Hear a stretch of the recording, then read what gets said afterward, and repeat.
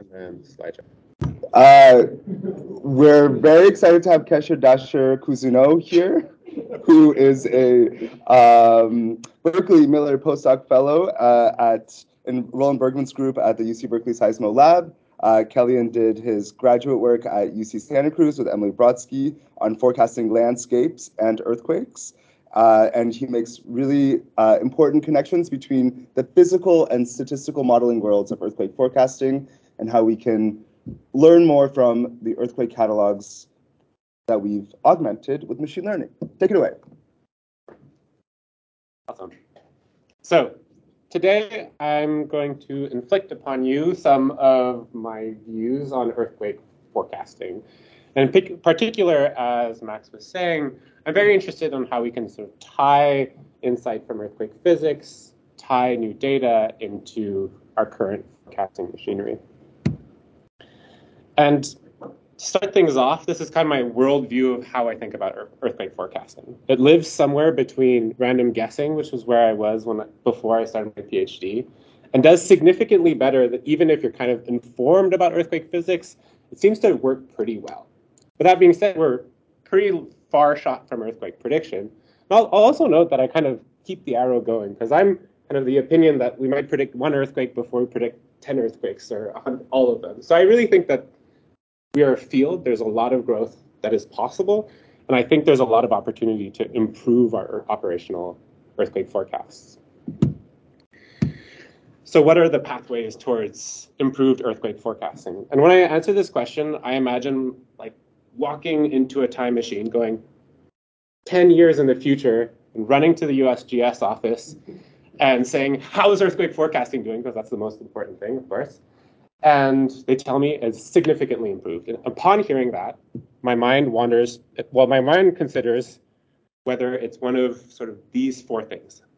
I would guess that if we significantly improve earthquake forecasting, it's because we've improved the sort of classical methods for earthquake forecasting, or it's because of like, we discover some strange precursor, or it's because we were able to integrate some new sort of data about earthquakes into the earthquake forecast, or we're going to just end up with a fundamentally different modeling approach. There are people in this room that are significantly better at doing, the improvements on the classical methods, and I can't think of any weird precursors right now, so I'm really going to dwell on the latter two elements in this presentation. So just to give a rough outline of what I'll be talking today, I'll be talking about aftershock productivity and how different factors from the setting, from the source, influence aftershock productivity. I'll be talking about a global compilation of subduction zone slow slip events and how they're related to earthquake rates. And I'll kind of try to tie the knot together with a new modeling approach that I've been trying to introduce in the field of earthquake statistics that leverages recent developments in machine learning. I had to get rid of my video slide. There were videos here. But when you go through a simple exercise of literally just taking the big earthquakes around the world and consider some window of space and time around it, count the aftershocks. If you do this exercise, you end up with this pretty remarkable scaling relationship. So here I'm plotting on the x-axis the magnitude of the main shock. On the y-axis, the number of aftershocks in the log scale. Let's just focus for a moment on the square markers. Those are the median number of aftershocks per magnitude bin. And those follow the scaling relationship astonishingly well. To first order, big earthquakes have more aftershocks. But I'd like to just focus for a moment on the scatter around this relationship. It is an astonishing amount of scatter. And just for all intents and purposes, it's this scaling relationship that is informing how we do earthquake forecasts. Take a moment to let this sink in. We cannot say with absolute certainty. The best we can say with absolute certainty is that there's going to be somewhere between 0 and 1,000 earthquakes after of magnitude 4.5 and above. You can do better, of course, by like using the early aftershocks to inform your aftershock forecast. But this is kind of the state of things. We're really bound by a very random, seemingly very complex and possibly even random process. So I'm going to lay down a definition very quickly here. When I'm going to talk about earthquakes that are productive, I mean they fall above the scaling relationship. Earthquakes that are unproductive are below the scaling relationship. Make sense? And I'm going to be exploring why some earthquakes are more productive, some earthquakes are less productive. So what the hell is controlling these 3 orders of magnitude of variation around the scaling relationship? So the way I see it, kind of like a ternary diagram, you can see my roots as a geologist here. Ternary diagram of how we can think of aftershock productivity. It might be completely random. It might just be that such a complex process and it's so nonlinear that it's just random. Or maybe there's something about the setting, like the geology, that constrains how an aftershock sequence is going to evolve. Or maybe there's something about the source, like maybe the earthquake radiates more seismic shaking, and that causes more ensuing following earthquakes. I think it's kind of intriguing to try to place our current practices on this plot. So the way I see it, our current practices use a combination of setting and randomness. So they are regionalized statistical models of the earthquakes following a big earthquake. And so one interesting note from that is that it's contingent on having information about earthquakes in that place in the first place. And early on in my PhD, I was talking to my co-advisor, Thorne, who's done a lot of detailed work on a lot of the big earthquakes around the world. And when he was sort of forecasting the aftershock sequences for big earthquakes, let's say in Vanuatu, where you don't have very good earthquake statistics for that place, he would say, well, this is a thrust fault earthquake.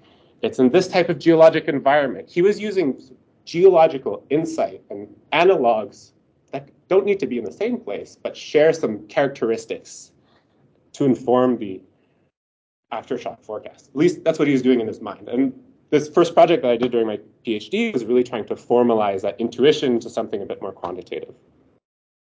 So the approach I'll take here is, do similar events tend to have similar aftershock sequences? And there's another question that underlies this question, which is, what is an earthquake that is similar? And to reiterate what I was saying before, I think earthquakes that share a tectonic setting, share depth, share their geology, share characteristics of the source, those are similar earthquakes. That's really what should be informing how the aftershock sequence might evolve, or at least this is something that we can test. All right, so at the beginning, I presented this rather crude way of counting the aftershocks, but if you are a declustering snob and you want something more sophisticated, rest assured that all the results were done with a more fancy way of counting aftershocks, and you really end up with the same answers. Turns out, aftershocks occur around big earthquakes.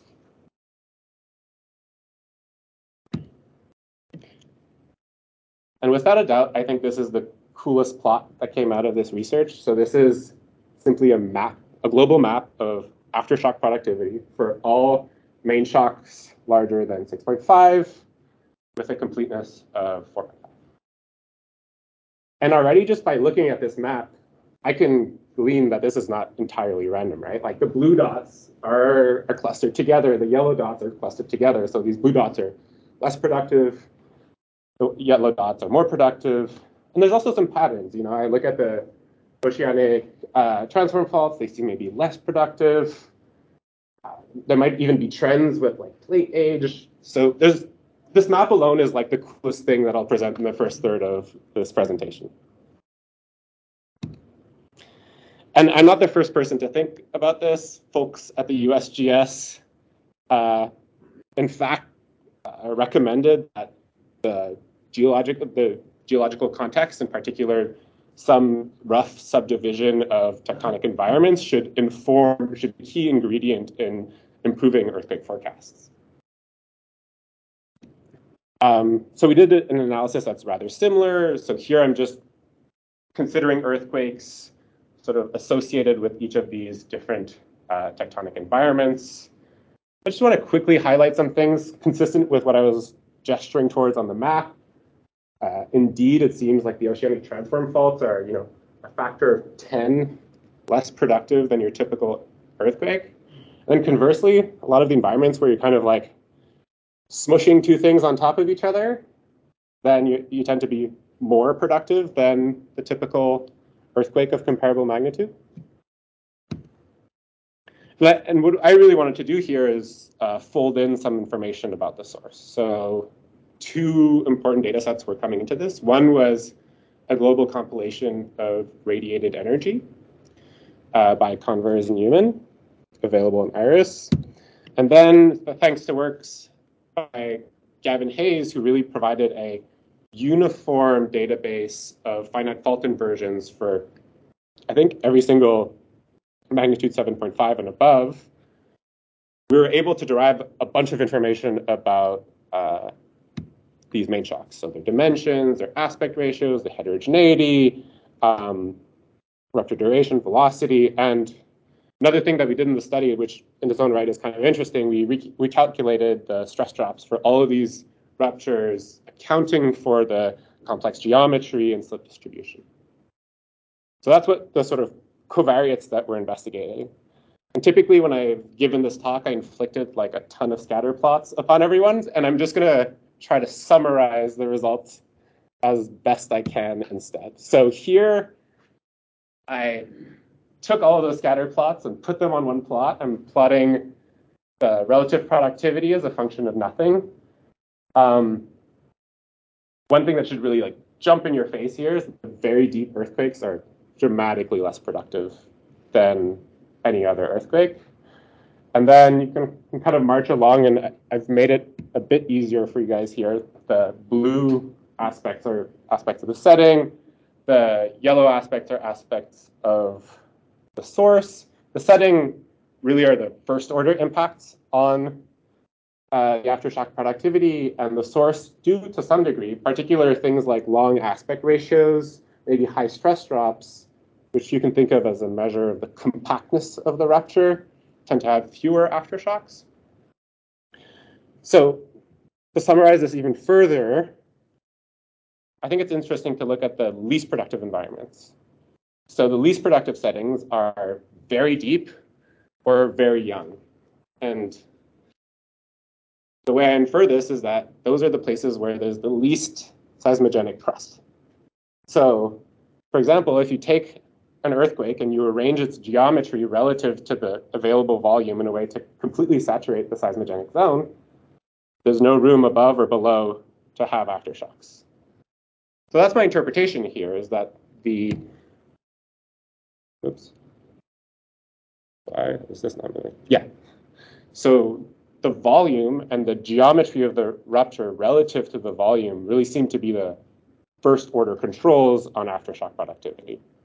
And it's really just a space problem. So I played a bit of a game just to tie the knot on this project, where I said, okay, let's consider aspects that very clearly dictate the available volume and aspects that dictate the compactness and the orientation of the fault relative to that volume, and compare it to a forecast only using information about the location. So there's like these two little, I'm not even going to call them machine learning, like the simplest possible ML predictions that you can make. So here we're trying to get on the one-to-one line. We're predicting the scatter around that. We're predicting the aftershock productivity. And so on your left, I'm using earthquakes that are nearby to inform the aftershock forecast. So we simply say, like, let's just average the aftershock productivity of the previous earthquakes that were, within some distance of the main shock. That does an okay job. Like, there's a signal there. We're predicting some of it, but really not that much. Whereas if we just use this conceptual model to inform the predictions of the relative productivity, then we're in much better shape. So, and this is really information that was derived from, physically thinking about how this process might work. All right, let me just summarize what I was just saying. Looking at aftershock productivity, I think there's this complementary way of informing aftershock forecasts. And I want to be clear that it doesn't need to supersede the existing machinery, but rather can really very independently inform, as for example, as priors, current forecasting models.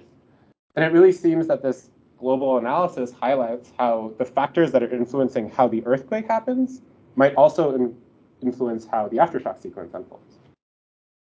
And really the key control seems to be something, or at least the story is consistent with like the volume and the geometry relative to the volume controlling these aftershock sequences. All right. Okay, moving forward, we're stepping in the time machine, going to my postdoc. Now I'm going to talk about a global compilation of slow slip events on megathrusts and their relationship to earthquakes. So I don't want to introduce too much jargon here. Roughly 20 years or so, people started looking more carefully at their GPS, and what they originally discarded as essentially noise seemed to be somewhat coherent. And this led to the discovery of what are known as slow slip events.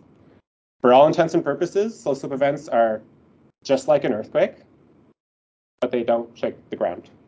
And instead of occurring in seconds or minutes, they're occurring over days or up to a year or a few years. And while originally we just had a few observations in a few places that had really good instrumentation, as we intensified our effort to find these slow slip events, they seem to be a reasonably ubiquitous phenomenon. And I think we're really at an interesting stage of our study of slow slip events, which at this stage is quite mature, where a lot of independent regional analyses have accumulated catalogs of slow slip events. So me, as an aspiring earthquake statistical seismologist, I get to have enough slow slip events to do statistics with them. Oh. So I've pestered just about every single person that studies slow slip events and harassed them by email for their data. And this is what I ended up with, a global compilation of slow slip events, mostly for Japan, for New Zealand, for Mexico, for Costa Rica, and Cascadia. And so these are big. These are slow slip events that are 5.5 and above. So just take a moment. If this was an earthquake, you would have tons of more earthquakes. I've just talked about aftershock productivity, and when there's one big earthquake that's, say, magnitude 7 earthquake, you'd expect a ton of earthquakes. So these are big slow slip events. They're transferring stress throughout the crust, and they're occurring deep, shallow, throughout the entire seismogenic zone. So I'm going to ask just about the stupidest question I can think of, which is, are there more earthquakes during slow slip events? Maybe before slow slip events or after? How do slow slip events impact the occurrence of earthquakes? And I want to reiterate that this data set is kind of funny because it builds on just a massive effort in Japan to document this phenomenon. So I hadn't put citations on Japan just because it's not just one person, it's a ton of work to reveal all of these individual events. This is a bit of a blessing and a curse. It's a blessing because we have a ton of events. It's a curse because I'm in a situation where I have multiple people documenting the same area and finding slightly different things. So here's an example. I'm taking a cross-section through the Nankai Trough. So on the y-axis, we have the distance along the cross-section. On the x-axis, we have time. And each of these boxes are individual slow slip events. So it's clear that some of these events are redundant. So like, for example, here, there's a bunch of different studies finding the same slow slip event. But even what to define as duplicate, kind of tricky. But it's also interesting, right? Because it's an opportunity to figure out the types of uncertainties that we're dealing with. So that was one interesting takeaway from this, is we simply consider all the duplicate detections, and we just say, okay, how off do they tend to be from each other? What are the different magnitudes, and so on? We can gain an intuition for the data we're dealing with. So it's reasonable to expect that the timing of these events might be off by a day or a day, tens of days, or maybe even more. The magnitudes tend to be pretty consistent between studies, although recall, it's on a log scale. The duration can be dramatically off. And I'll just put one asterisk here that how the authors choose to segment the ruptures matters a lot, right? So I have an example all the way on the right where one analysis chose to split apart a big slow slip event into many sub-events instead of having one big event. It's a messy data set. So when we're going to ask what's the relationship between slow slip and earthquakes, we're not going to be able to ask extremely finely detailed questions. We're going to ask very coarse questions. And it makes sense. I initially showed an example of GPS stations with showing the slow slip event, and individual stations, I would be remiss to even identify a slow slip event. But as you stack all of these GPS stations, you get something that looks like a step in the time series, and it seems reasonable that you might double the duration of the slow slip event. So again, we're going to be asking pretty coarse questions from this data set. And as I mentioned earlier, this is a fairly mature field, so there's a lot of theories out in the wild for how earthquakes relate to slow slip events. And these are kind of my best summary of the potential options here. It might be that nothing happens. It might be that slow slip events happen triggered by an earthquake. It might be that they're inherently part of the nucleation process. So people think that might be the case for the Tohoku earthquake, for example, or the Aikike sequence, where there was a slow slip event before a very big earthquake. So maybe that's inherently part of the nucleation process of big earthquakes. Or we're the slow slip event increases the stress. This causes every potential baby earthquake to start accelerating towards failure. So you'd have this lagged increase in seismicity as all the potential nucleation sites feel the stress. So this is essentially a rate and state prediction. Or it might just be something proportional to the stressing rate. Or it might be that earthquakes and slow slip events don't really interact, and they're, C causes A and B. So that might be a situation where fluids are migrating through the crust, and the earthquake rate increases in one place, and then as they migrate through a place that is more prone to slow slip events, then we have slow slip events. All of these different theories, and almost certainly all of these happen, but I genuinely don't know which happens most often, in spite of spending a lot of time reading these papers and trying to understand what is the typical behavior here. So I want to be a bit more quantitative about this and extract some average behavior from this process. Okay, so my approach is going to be to stack the crap out of the data. So I'm going to create a time series of earthquakes, the average time series of earthquakes before, during, and after the slow slip event. So for every single slow slip event, I'm going to create a window around the slow slip event that is 100 kilometers. And it's like a cylinder, so it's 100 kilometers in diameter, 20 kilometers above and below the seismogenic crust. I'm considering fairly big earthquakes here, and we're going to center everything relative to the occurrence of the slow slip event, and then we're going to stack everything into one series using Gaussian kernel density. And if it's a jargony way of you've probably used it by accident when making a histogram. It's essentially just a way of smoothing out a point process time series. One final note is that I'm very careful here to make sure that any one window doesn't overwhelm the stack. So if, for example, one of the windows contains the Tohoku earthquake that has, bajillions of earthquakes, then if we were to just add up everything, we would end up in a situation where the stack is just Tohoku plus stuff. So the way we're doing that is that we're downweighting everything relative to the number of earthquakes in each window. Technical way of saying we're going to get the typical behavior. Make sense? So I made this plot giant and pixelated. Here we're looking at essentially the earthquake rate, but its density of earthquakes as it evolves over time. So the way you interpret this plot is like I means more earthquakes, and the relative height of these you can infer as like how much the slow slip event increased the rate of seismicity. And my first takeaway from this plot is there's an effect. We're able to measure it. It's there, statistically significant. Trust me. It's not big. It's not a big effect. We're not increasing the seismic rate by a factor of 100 or 1,000, as would be the case for an earthquake. Also, interestingly, it's completely centered on the centroid time of the slow slip event. So it seems like there are the most earthquakes exactly coincident with the centroid time of the earthquake. It's not lagged. There's some gray lines around that, and I'm just going to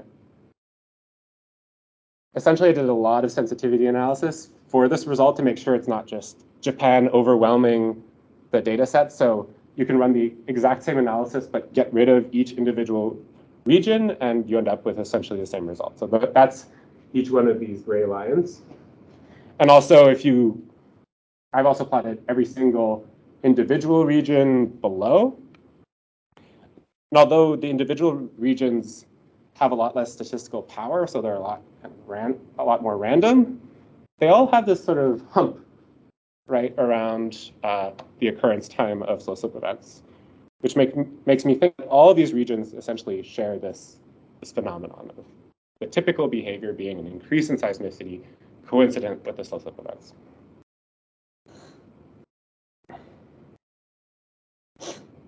Okay, so we've kind of identified what window in time we care about. So I'm going to use that to inform further analysis into the spatial structure here. So is there a spatial structure to the seismicity around these slow slip events? So here I'm going to consider a much bigger window, again, 20 kilometers from this lab. I'm going to center and rotate everything, and I'm going to normalize the dimensions so that everything is in the same units of unit source dimensions. Does that make sense? So now the x-axis is going to be distance along dip. The y-axis is distance along strike. This is showing one source dimension. And I'm plotting the density of earthquakes relative to the slow slip events in space. And there's two things that I'd like to point out in this plot. Let me just drink a bit.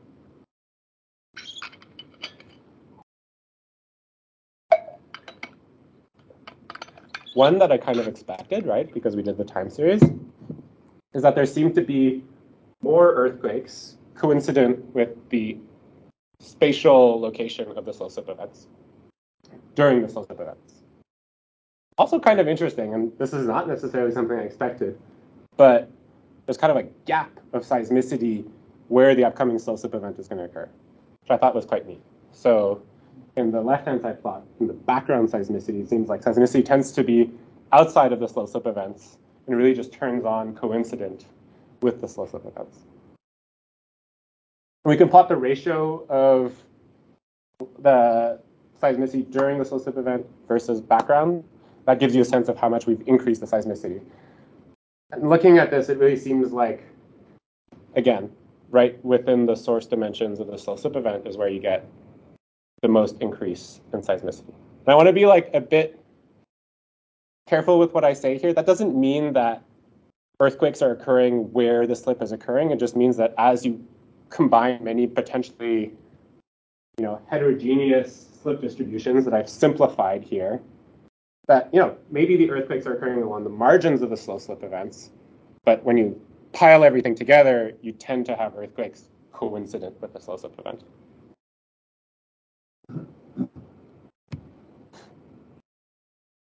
I get this question a lot, like what are I don't see a huge effect, but what are the most statistically significant events, and are those special in some particular way? Like what are the record breakers, what are the record-breaking slow slip events? So I defined a p-value or a significance for the increase in seismicity relative to background. And I do this in a relatively cartoonish way. So I just consider a window of time comparable to the slow slip event.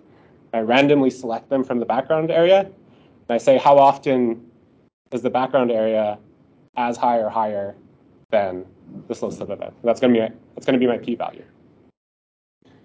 So the reason I explain this in kind of excruciating detail is because this means that this is a statistically significant.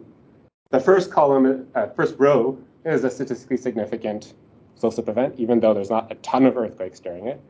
And the second to last row is also statistically significant, even though that's what you might more conventionally think of as like a lot of earthquakes associated with the slow slip event.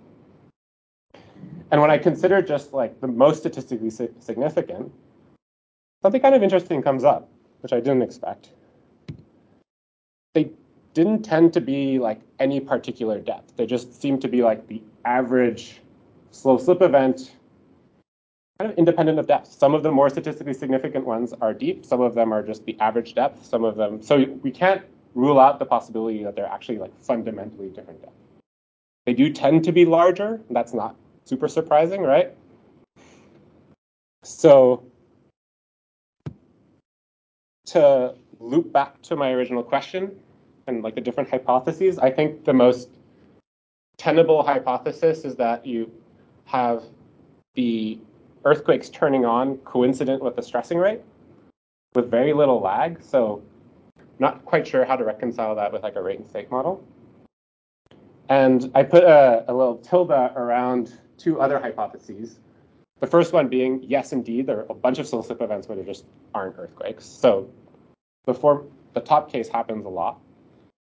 And the other thing is, maybe we get, this is more technical, but maybe we get a nice Gaussian because we're convolving a bunch of, randomly, like random pulses in seismicity and random pulses in slow slip events. So maybe the seismicity happens first sometimes and after sometimes, but in general it occurs roughly coincident. And as you stack everything together, you end up with a Gaussian. So these are my sort of tentative conclusions for this work. So all of these scenarios happen, but the average behavior seems to be increase in seismicity coincident with slip, and 3 to 5 times the background rate, something like that. So it kind of goes without saying, but the moment you assemble this database, it becomes clear that slow slip associated with giant earthquakes is the exception, not the rule. There's a small but measurable effect, and there's an interesting, they're suggestive that it's proportional to the stressing rate increase associated to the slow slip events. And I'm happy to discuss that further, but static stress change models, and for example, rate and state models, don't seem to really explain things all that well alone. Okay. This is my attempt to bring everything together. We're going to talk about some new and interesting modeling approaches. And how am I doing on time? I can do this. Okay. So I've shown how we really would like to inform our earthquake forecast by this pretty random set of geophysical observables. And this is also happening in an era of seismology that's really exciting to me, which is almost across the board approaches in automation and machine learning are increasing the number of earthquakes in earthquake catalogs by a factor of 10. And this is happening in the places that we're already studying with a lot of intensity. So I think this is a really exciting time to do statistical seismology because we have this newfound bounty of data. And this is happening with a backdrop of really rich geophysical observations, including thermal models, geodetic models. And currently it's quite cumbersome to integrate these observations into statistical earthquake forecasts. So I would like to ask the question whether we can advance whether the advances in data can translate into advances in earthquake forecasting. And the stumbling block for this, and typically this is when people lose attention when we talk about any task. I'm sorry, Max. Yeah, so I kept it to the last third of my talk. So I do need to talk about ETAS briefly, but ETAS is a very elegant modeling framework that frames the occurrence of earthquakes as an epidemic model. So if you've lived in the pandemic, I think you have a very good intuition for this. You know, earthquakes get earthquakes, and every single earthquake has its own little aftershock sequence. So you're saying that the hazard today is going to be some steady background rate and the superposition of all the previous, the tails of every single previous aftershock sequence. And roughly more than 3 decades ago now, Ogata and some seminal work showed how you can optimize the tunable parameters in this model based on the maximum to maximize the likelihood of the observation. So you can cast the output of the ETAS model as the PDF of when the next earthquake is going to occur. And if you just take the observation, you say, I want the parameters that maximize that, you have a trained ETAS model. You can tell where I'm going with this. And I would like to integrate all of these really cool observations into ETAS models. And there's a variety of reasons that this is difficult to do with ETAS. One is just computation. It's like cumbersome to have million earthquake catalogs in an ETAS model. And also it's just not super obvious how you would integrate information about, you know, the heat flow. Like, is that going to affect the K parameter, the background parameter, some combination thereof? So how to do that is cumbersome, and okay, you make a model for that, but someone else is making a model for something else, and how to combine those models afterwards is tricky in its own right. So my proposed solution to this is the recurrent earthquake forecast. I'll be referring to it as recast. So recast lives under the same umbrella as ETAS in terms of a temporal point process model. It's describing events in time. But the only difference is that it encodes the history using a deep neural network, a recurrent neural network. And then the decoder has the task of representing that as a statistical distribution. This is a very complicated way, but I think in the last year or 2 years, the entire society has become ML experts. So I'm gonna talk briefly about natural language models because the intuition is exactly the same. So ChatGPT, which I hope all you guys have played with, is trained on a giant corpus of text to predict the next word. That's what it does. It's really good at predicting the next word. So if you see this sentence, our brains are really good at doing this too. I ran up and then you might think hill, stairs, mountains, ramp. Your brain immediately makes a PMF, a probability mass function of what the next word might be. So we have this encoding procedure that we have some context, and then we decode it into a PMF, a probabilistic representation of what the next word will be. So recast is the same. The input is now a history of observation instead of words, and the output is a probabilistic representation of the next event time. Does that make sense? And just like recast, if you can do one word, just like ChatGPT, if you can do one word, you can do paragraphs, right? You just do this iteratively. So in this way, you're able to generate extended earthquake forecasts by just iteratively sampling the timing and potentially other characteristics of the earthquake. And without even talking about the flexibility of the model, just practically, because this is a recurrent model, it's computationally much more efficient. And what I mean by that is that its growth in complexity is linear rather than quadratic. And that's because ETAS, every time it's evaluating this likelihood function, it's accounting for the contribution of every single earthquake in the past. Whereas with recast, you're updating some sort of latent representation, some hidden representation of the model with the new earthquake. This might not seem like a big deal, but as we enter this era where 100,000 event catalog is normal, that's really tough to integrate into an ETAS model. And we actually put a lot of work into optimizing the ETAS model itself to just be able to run some comparisons between ETAS and recast. But even then, no matter what we do, because we're growing in complexity as quadratically, it's really hard and annoying. That being said, earthquakes are also potentially the worst possible task for a machine learning approach because they're super random. They're extreme events, they're clustered, they're cascading. Like if you take an ML class, these are like all the no-no things. It's like your data should be very clean, and like that's what will make a good ML model. So I think it falls upon me to kind of prove that this is a worthwhile approach. So I think if you're skeptical, good. But the good news is that we know that all of these things are in catalogs, so we can kind of generate fake data and see how well we do on fake data. I don't want to like dive too much into the details, the tables, and the like different tests on different catalogs. And what I'll do is just highlight some key results, and that'll be an opportunity to present some of the newer stuff because I actually like inflicted versions of this talk to many of the people here. So I'm looking at Max. I think he's seen this talk like too many times. So go to the paper if you care about the technical details. But I'll summarize the results.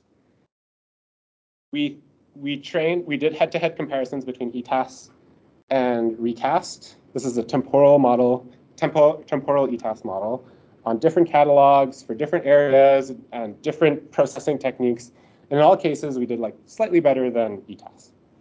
So this tells me that we're like at least in the running with ETAS in terms, and this is a finding that's like pretty robust to, you know, the completeness of the catalog, how the catalog was prepared, and whether it's like, it's not just, we're not cherry picking a region or something like that. It really seems that everything that we were able to throw at it, the recast model was doing better. So the other interesting, and I think this is actually the most interesting finding from this study, is to try to understand like what was going on.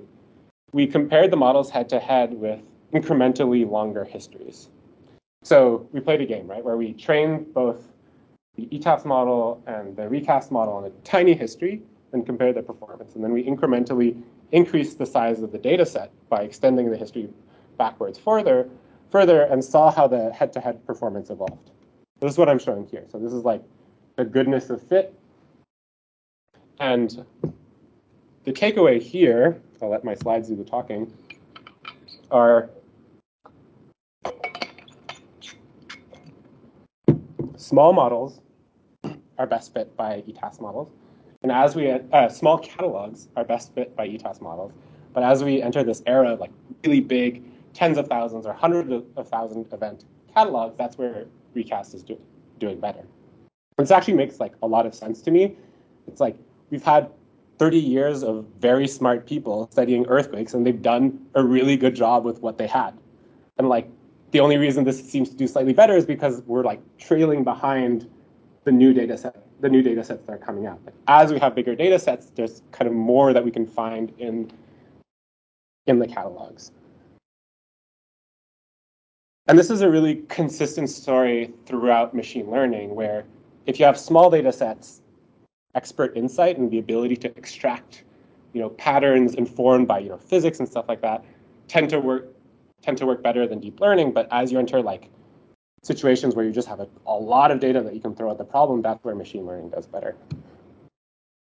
And I want to kind of buffer contextualize my results with other studies that independently really converged on like eerily similar approaches. So this is, and I've collaborated with a few of these people and had a lot of conversations with them. But I think it really creates a cool body of work together. Actually, I think the different approaches that we took in detail really show how this approach is useful. So I might go over time. So I'd say my most interesting finding: you add more data, you do better. Zlidenko did something similar. So this is Oleg out at Google, where they instead added the data under the catalog completeness and compared that to ETAS without data under the catalog completeness.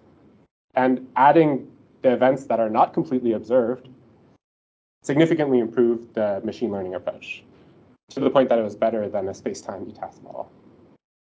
So you might think, that's not really fair, right? ETAS didn't get to see the events below catalog completeness. To strengthen that result, Sam Stockman out at Bristol did an exercise where he lowered both the catalog completeness that the neural temporal point process model was using and the ETAS model was using. And as you lower both of them, the NTPP, the neural temporal point process model, starts doing better. So there's a theme, right? It's like you add more data, it's able to model the complexities of the data better than an e-task model. I'm gonna skip this. So one thing is like the improvements, they're there, but they're not those improvements that I talked about earlier with my time machine. We're not like revolutionizing statistical seismology right now. And I think my prediction about forecasting is that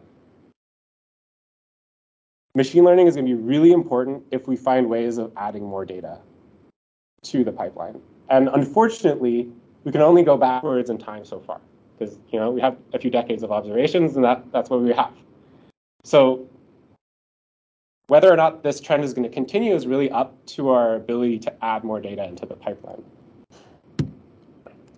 And my proposal on this front is what I'll call like multi-catalog training, where you actually train a general model on many, many, many regions with the sort of the hope, we really have to hope at this stage, that the multiple regions are going to make a better model than the model that's just trained on one region. It kind of makes sense, right? Like a model that has learned some of statistical seismology from Japan can be insightful in California and vice versa. So this is really my vision moving forward, where the way to add more data is to train on multiple catalogs. And I've started building the machinery for this. So this is just an example of what I'm kind of envisaging here. So I took the Comcat catalog and I created 2,000 subcatalogs. And each of these subcatalogs is considering a 1,000-kilometer radius window that's 4 years long, centered randomly around a magnitude 6 earthquake.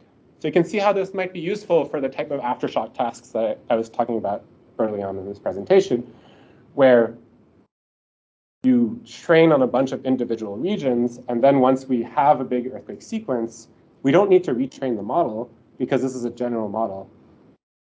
And so I ran a few experiments, and this is really like preliminary work, but the test set was from 2015 to 2020, and I created like a toy forecast for the Turkey-Syria aftershock sequence.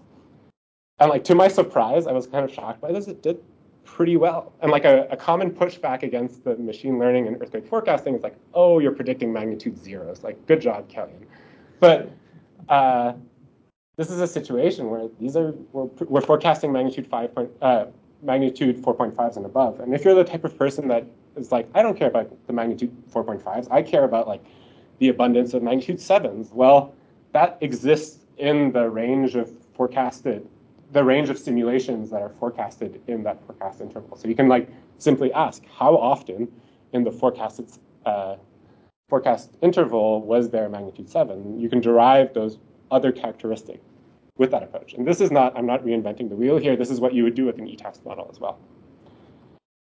And this is where I embarrassed myself, but I felt I had to include it in the talk.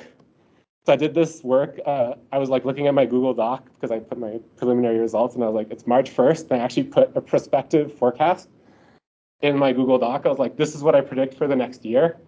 So this is my ugly screen grab from my Google Doc.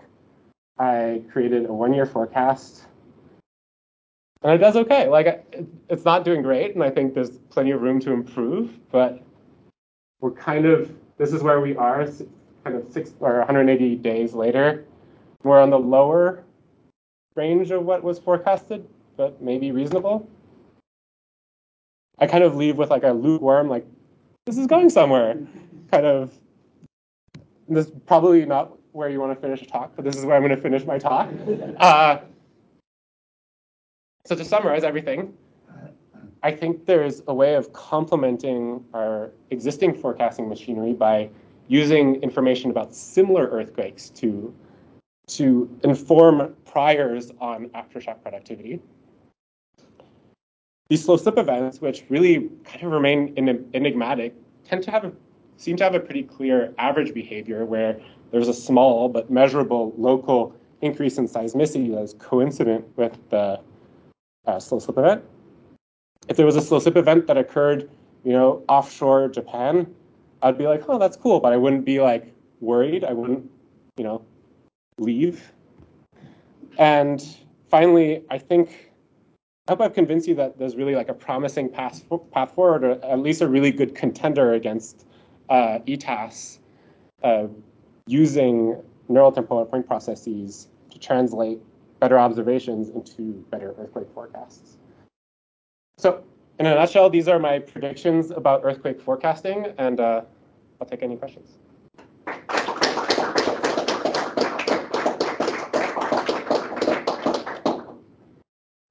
Kelian, I'm going to Oh yeah, I have to do the thing.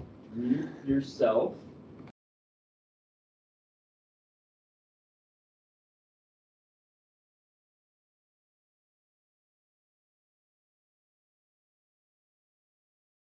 Video, and because of our audio snafus today, I'm going to ask that people in the chat confirm that you can hear the room.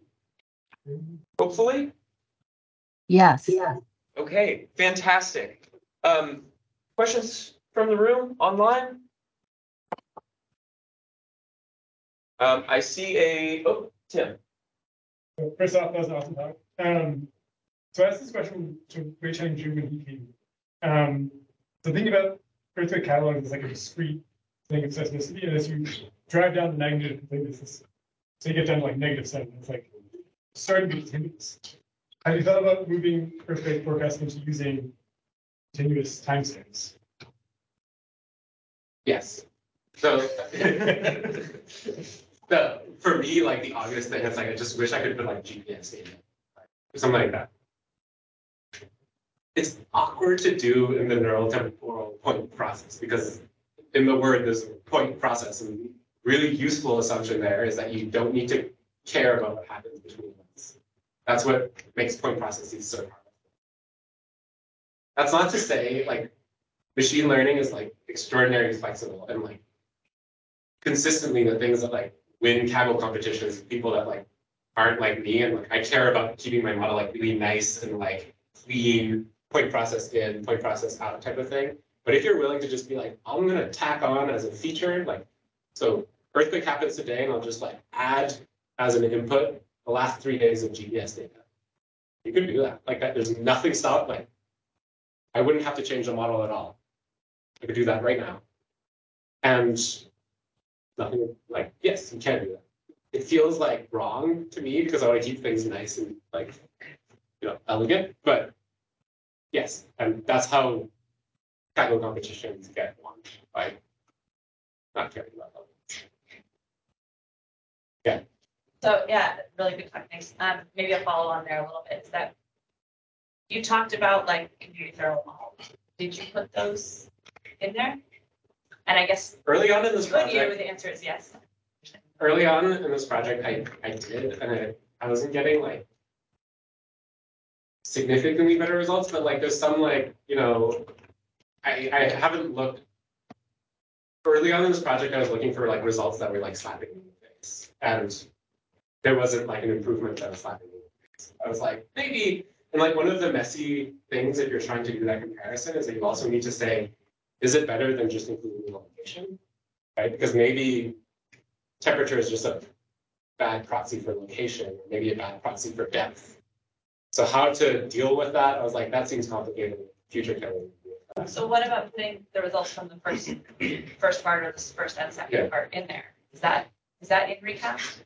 Like there's a nice correlation that you showed about the geometry, the energetics, and everything. I haven't done that. So can you put that into recast? The one question is like, you might have like a bunch of zeros or a bunch of twos where actually you might be able to do it with the ANSS catalog and this high threshold, right, where you do have more information about the earthquake. We don't have information about, we barely have magnitude for magnitude twos. So yes, you can add focal mechanisms and stuff like that. And that is something I also looked at and also didn't slap me in the face with like, oh, it's doing so much better. But yeah. So I have a bunch of technical questions about the third project, but I will spare the room. Actually, I want to just add an answer to this, which is the vast majority of my time on this project is like figuring out the benchmarks. Like figuring out like what I'm actually comparing against is like what I spend most of my time. I do I make the model, it does better, and then I spend am I like messing up ETAS in this way or in this way? Are there like long aftershock sequences that are like leaking in, or is like a windowing effect? And there's like all of these like potential ways in which ETAS can like break because I'm not like the pro at ETAS. So it's also just kind of a fragile modeling system with a lot of sensitivities. So a lot of these things are like really easy to do on the ML side and like really messy to figure out what you're like going to write a paper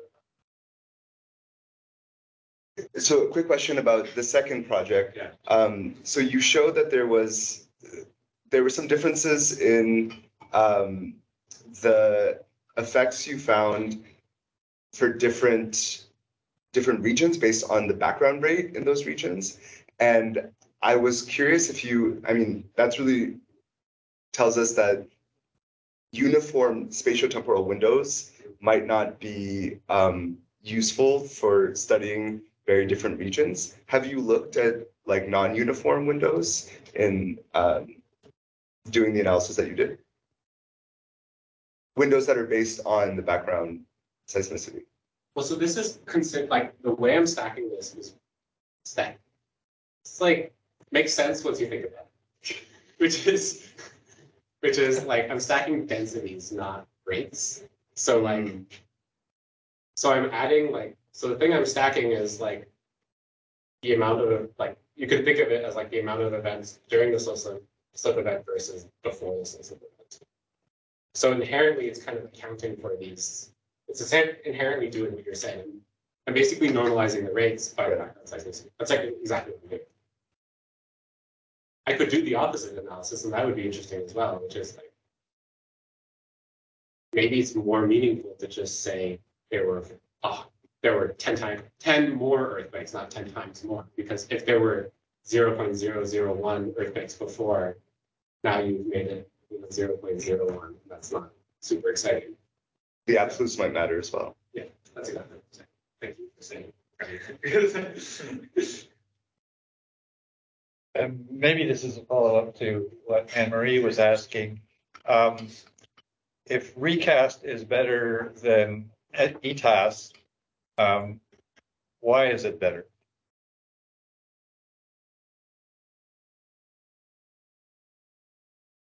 For like kind of unexciting reasons, I would speculate. I'm speculating, but I think it's for unexciting reasons.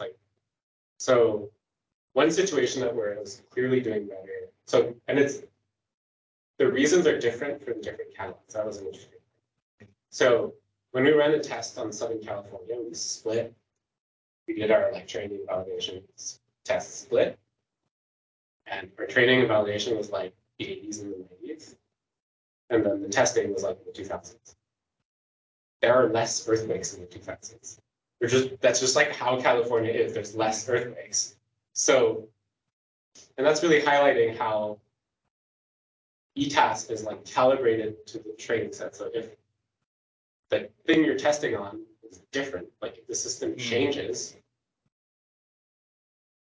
then the model is going to do this. And like there are solutions to this. People make non-stationary ETAS models, but you're always kind of you might be able to fix that problem, but there might be another problem that comes up. Like there are other situations where I also suspect that in some catalogs, especially if you have like temporal changes, like if you have aftershock sequences and they're like transiently incomplete, so then you're breaking the assumptions of the ETAS model in this new way, then again, the recast model is not making stringent assumptions about the data. We'll start doing better. Okay, fix that thing. We're going to have a non-stationary model that has transient incompleteness ETAS model. I'm like, yeah, cool. And then might be like another thing that'll happen that would be like, I can keep going down the list. But those types of issues, and I think a machine learning approach is just at some point it's going to be so parametric that what have you gained from the ETAS? Got a question online from David Shelley. David Shelley, do you want to unmute yourself and ask your question? Sure. Yeah, thanks for the really nice talk. My question was just about the association between slow slip events and earthquakes. mean, it makes sense that, the two would be associated. We know about afterslip and, the examples you cited of slip that may precede large earthquakes, but we're also more inclined to look for slow slip events associated with big earthquakes. So how do you make sure that that's not contaminating your data set? That's such a good question. I'm so glad you asked it because I've spent like a lot of time anguishing about this. For example, I don't have the Akike slow slip event in there because it was one of those situations where, as you described, there was a big earthquake. And I don't want to speak for what they did, but yeah, there's a much higher chance that we detect a slow slip event before a big earthquake, just because that's an interesting time to study the Earth. The vast majority of the data set, the vast majority of the data set are systematic analyses, that are like 10 years, 20 years in length. So I don't think that issue is creeping in because we're really at this stage where motivated by these early findings, a lot of people have taken on the task of creating systematic analyses. So, all of these studies, or at least for the most part, these studies are dealing with big slow slip events that are systematic. Thanks. Really nice talk. Last question. Yeah. I was curious, this is kind of maybe not a super specific question, but about the recast. So the recast is looking at different features, and you mentioned some things that you tried adding as features to go into the recursive model. Did in your training, did you find that it discards things that you thought were important, or highlights things in feature weights that you didn't think were going to be important, aspects of the catalogs that are going in that we maybe didn't think about beforehand? Yes. On the discarding side of things, this is like increasingly conventional wisdom in ML, which is the models are pretty good at ignoring stuff. It like doesn't hurt a model a ton if you give it bad data. They'll just turn off that input. They'll just be like, no.